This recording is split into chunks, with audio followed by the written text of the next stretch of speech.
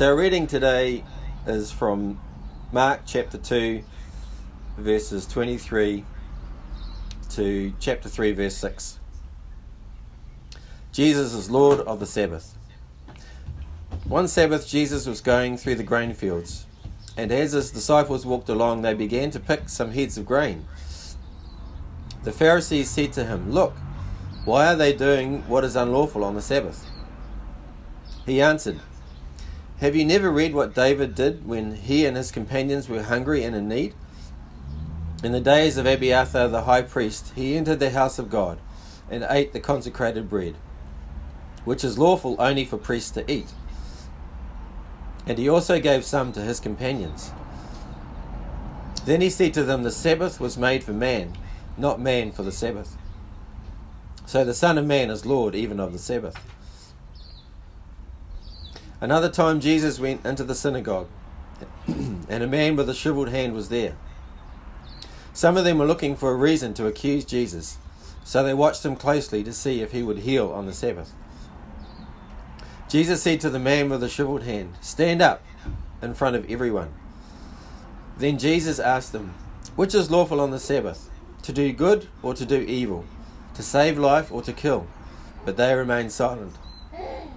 He looked around them in anger and, deeply distressed at their stubborn hearts, said to the man, "Stretch out your hand." He stretched it out, and his hand was completely restored. Then the Pharisees went out and began to plot with the Herodians how they might kill Jesus. So that's our reading for the day. And now I invite Sarah to come and bring a message on the true meaning of Sabbath. Right, so as most of you should know, or most of us know, we've been tracking through the book of Mark, and we've been asking 3 questions each week. What does this piece of scripture say about who Jesus is? What does he do? And what is his call to his people, both back then and us now? So as usual, we're going to keep these 3 questions in mind as we track through this passage. But another thing to note about this passage is that, especially in these first few chapters of Mark, Jesus is showing what his new kingdom is like. And this passage today shows us 2 very radical kingdom values. Radical for the time and quite took everyone by surprise because the ancient world didn't operate this way. And these were the values of grace and mercy. Now it's a really powerful, and it's actually quite a confronting story as we unpack it. So let's just dive right in. So today's reading, as you would have heard, looks at 2 stories in the life of Jesus, both which happen on the Sabbath. And Mark has structured these incidents side by side in order to convey a specific message. The first incident, we read about Jesus and his disciples walking somewhere. They're obviously hungry, and the disciples pick some wheat as they go. Personally, I don't think picking wheat and chewing on it would be very nice, but anyway, that's what they do.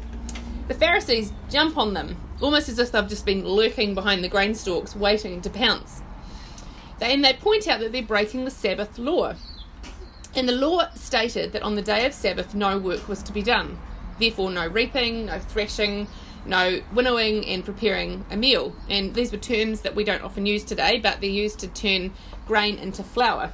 We just get it out of a packet. Now, it does sound very pedantic, doesn't it? When I read this, I'm like, for goodness sake, Pharisees, get over yourselves. But it was actually a law from Torah, and the Pharisees were very good at keeping laws. Now, interestingly, Jesus doesn't contest that they're breaking the law. Instead, he contests and uncovers the view of Sabbath that they hold.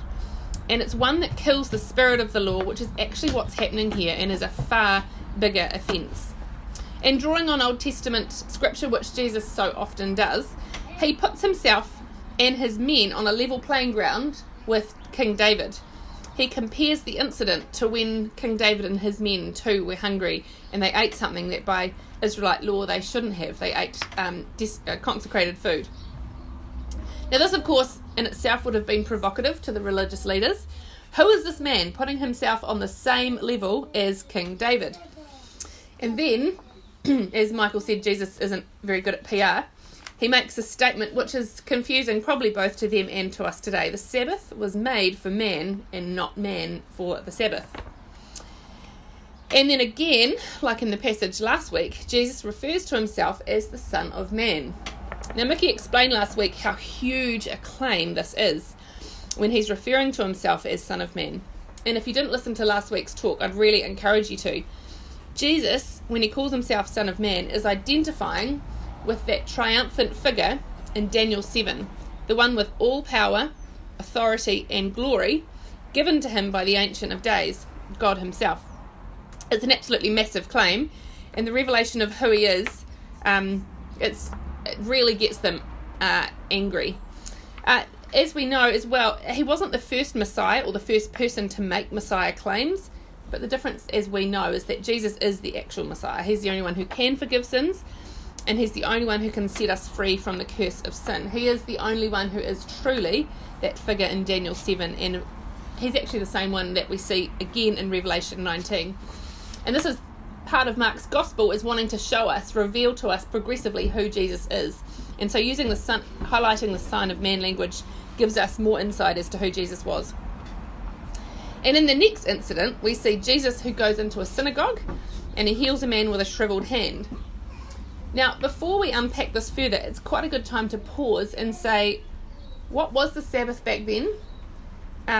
What did the people understand Sabbath as, and is it the same as how we understand Sabbath today? Today, I think many Christians believe and treat the Sabbath as it's a loosely held day of rest.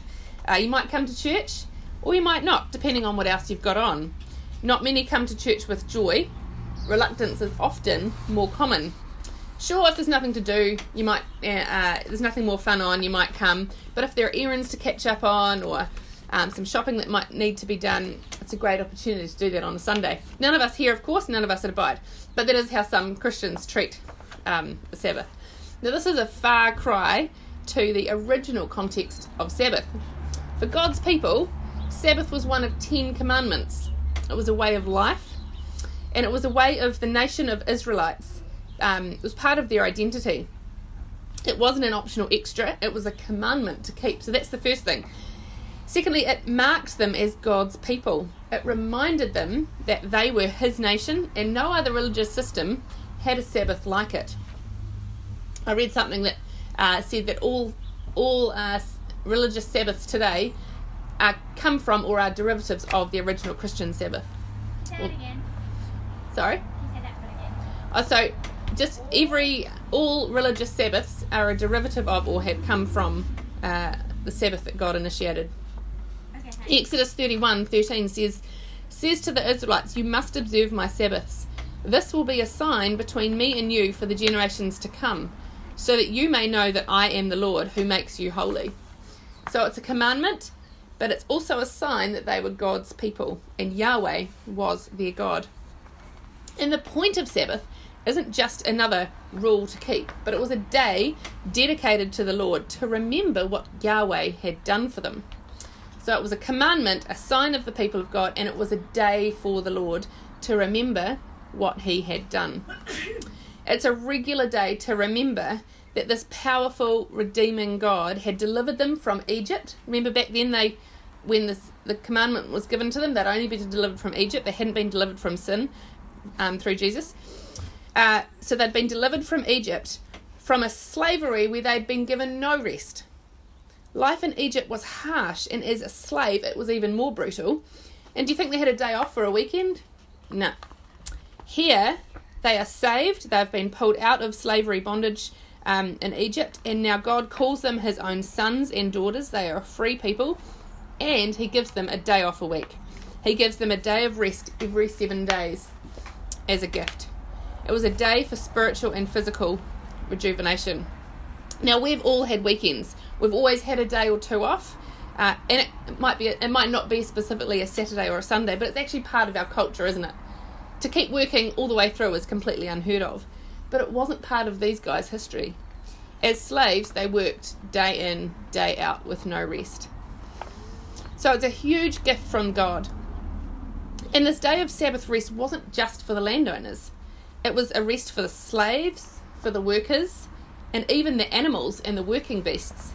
If you look in Exodus 23:12, you'll see 6 days do your work, but on the 7th day do not work, so that your ox and your donkey may rest, so that the slave born in your household and the foreigner living among you may be refreshed.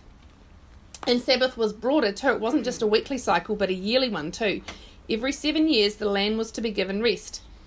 Debts were to be cancelled and slaves were to be freed. Exodus 23 again. For 6 years you are to sow your fields and harvest the crops, but during the 7th year let the land lie unploughed and unused.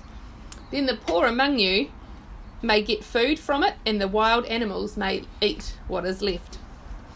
So Sabbath was a commandment and a marker for the people of God, a day dedicated to the Lord to remember deliverance from slavery, and a gift. And fourthly, it was a day for social justice. The way the people were to remember what God had done and dedicate it to the Lord in remembrance was by providing for the poor and the disadvantaged and helping to relieve them and deliver them from their slavery, to participate in bringing God's shalom to the world around them.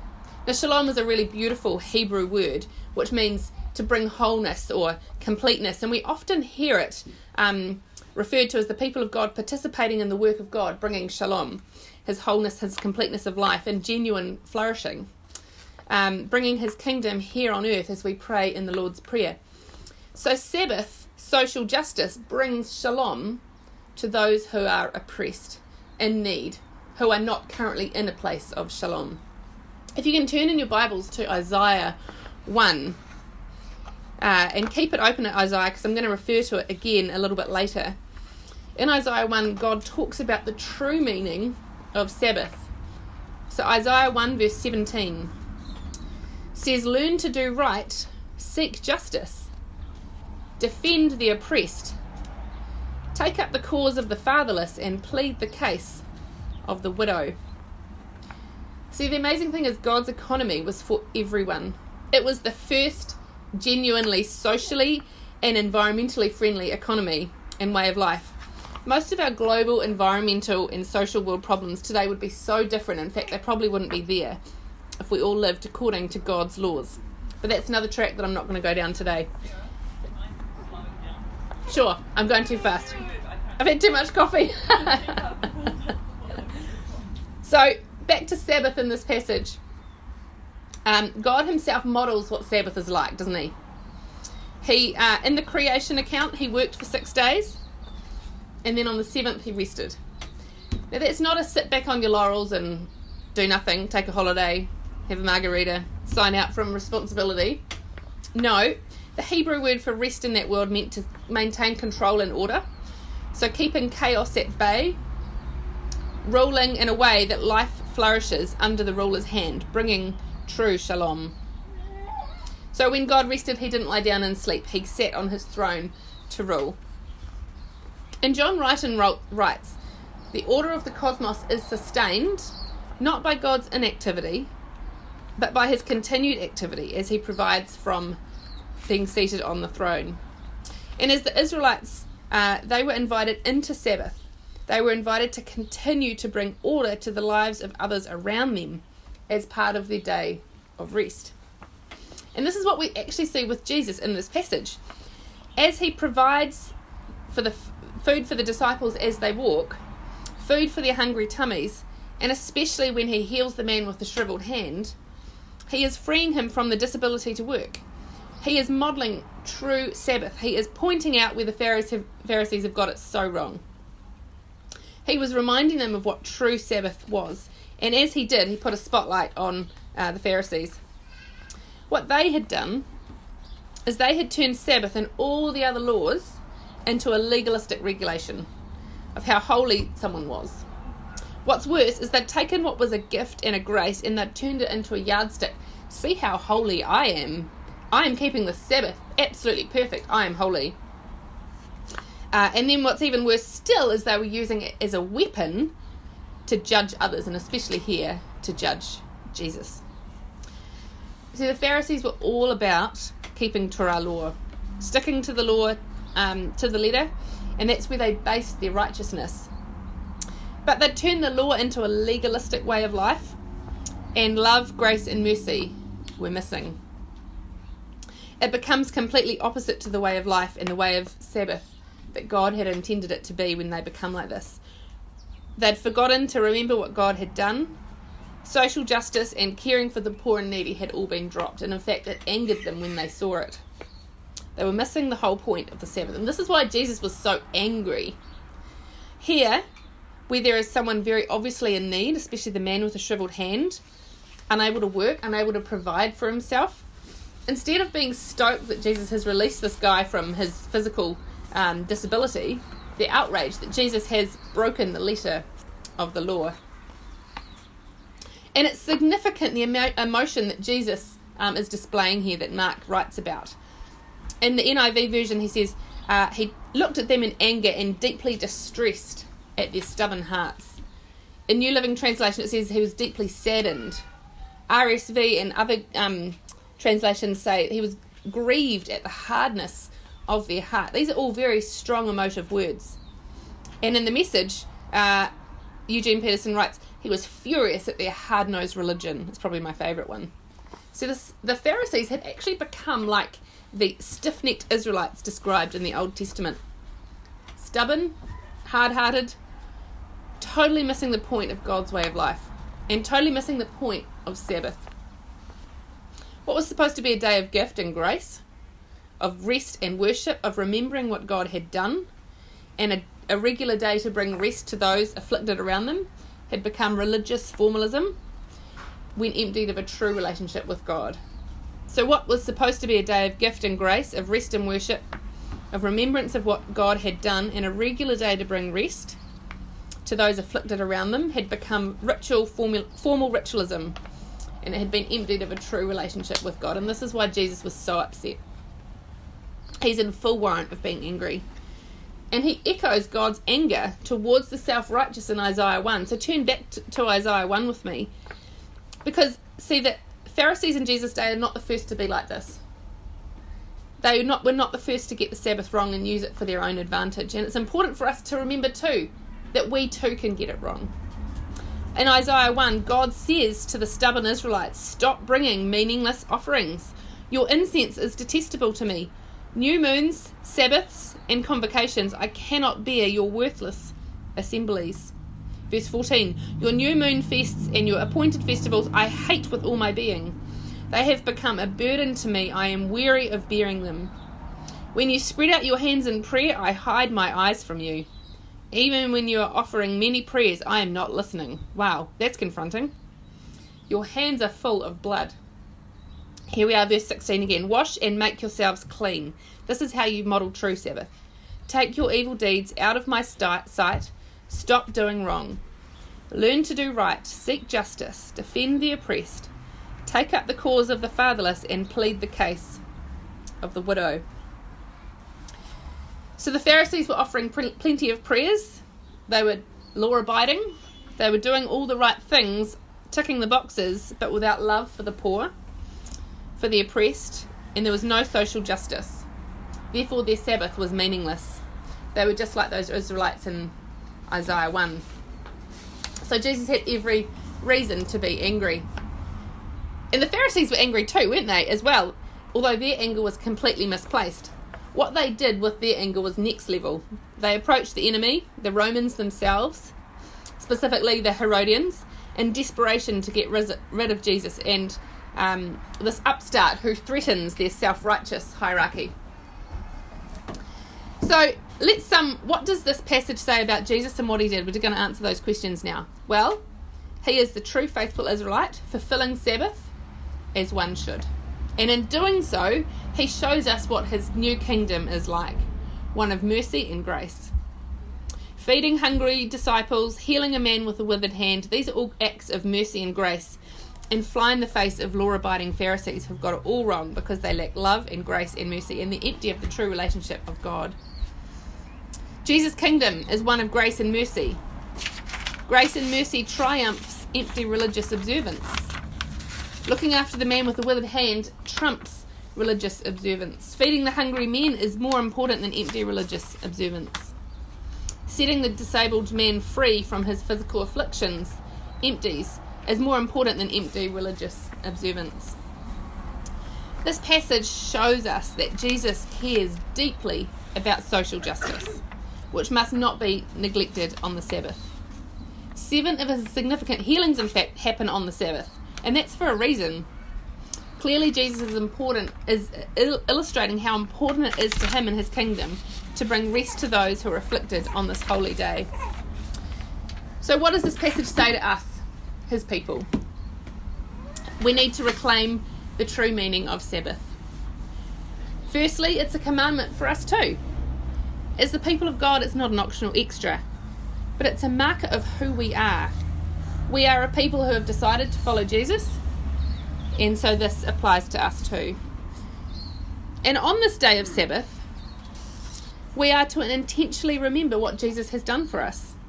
He is Lord of the Sabbath, not us. He decides, not us. He is the one worthy of praise, not us.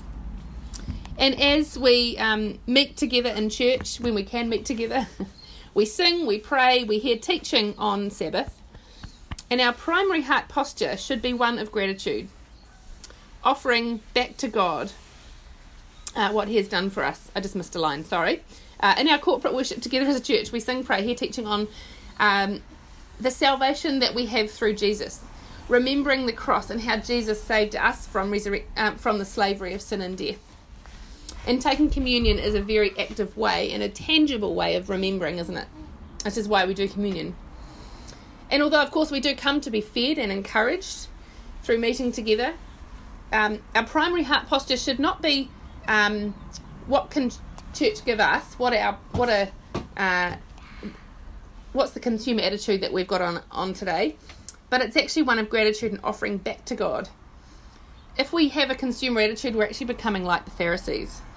We're seeking to tick that religious observance box, often in the most comfortable church setting that suits us. And I've got to tell you, I had such a refreshing conversation with a friend just the other day. She's recently moved cities, and I asked if she'd found a place of worship yet. And she said yes. She wasn't interested in church shopping, but after visiting a couple of places, she'd found one where she felt she could serve. The teaching was good. The worship was terrible. These are her words. But the kids were excited to jump in and be involved. And her husband could see opportunities where they could serve. Wow, that's every pastor's dream. A posture that is truly godly and gets the Sabbath the way God intends. On this day of rest, we are to extend grace and mercy to others, just as we have been extended grace and mercy extravagantly from Jesus himself.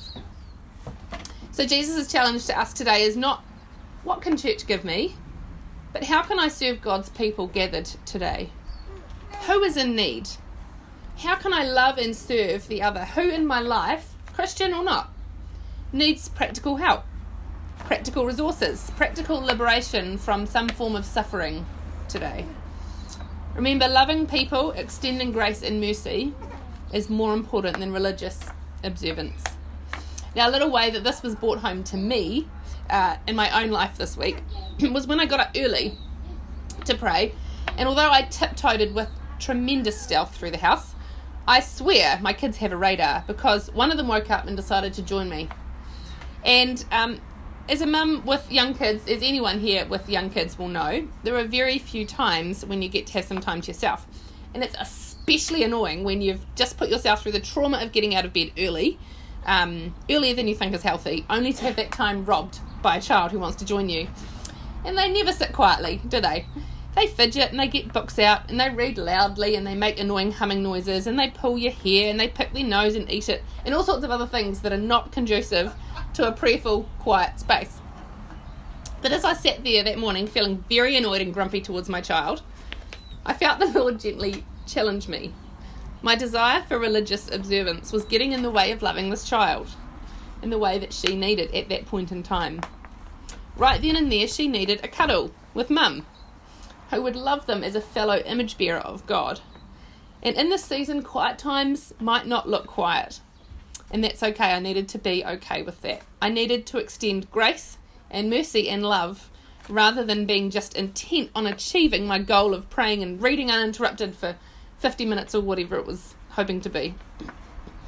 And then today, on my Sabbath day, I need to be asking, who do we know who doesn't have a family, who might need some company, or who's struggling and might need a meal, or who might need some kid-free time, who needs a financial gift today, who needs to be shown grace and love this Sunday. Am I rushing to get my schedule done at the cost of that person in need who might have interrupted that? What is our heart's posture? Is it towards ourselves and what we want to get done? Or is it towards the Lord and therefore someone else in need? As we close, let's just sit for a few moments in prayer and ask the Lord how we might fulfill Sabbath today. How does our attitude need to change? How do we need to respond differently? How might we seek justice, defend the oppressed, look after the modern day equivalent of the fatherless and the widows, or those who do not have family to look after them? Let's just sit for a few minutes.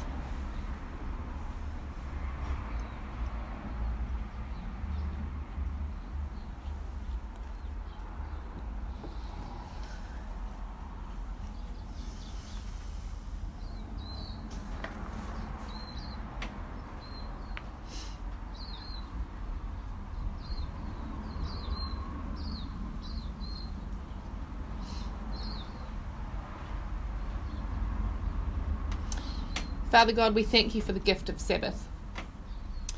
We thank you that you have given us this day as gift, as remembrance of what you have done for us. We thank you for the tremendous salvation that you have offered us, which delivers us not necessarily from our physical sufferings here and now, but delivers us from the eternal curse of sin and death. And we live in the freedom of love and relationship with you. And we are so grateful for that. Help us to remember afresh today that grace and gift that you have extended to us.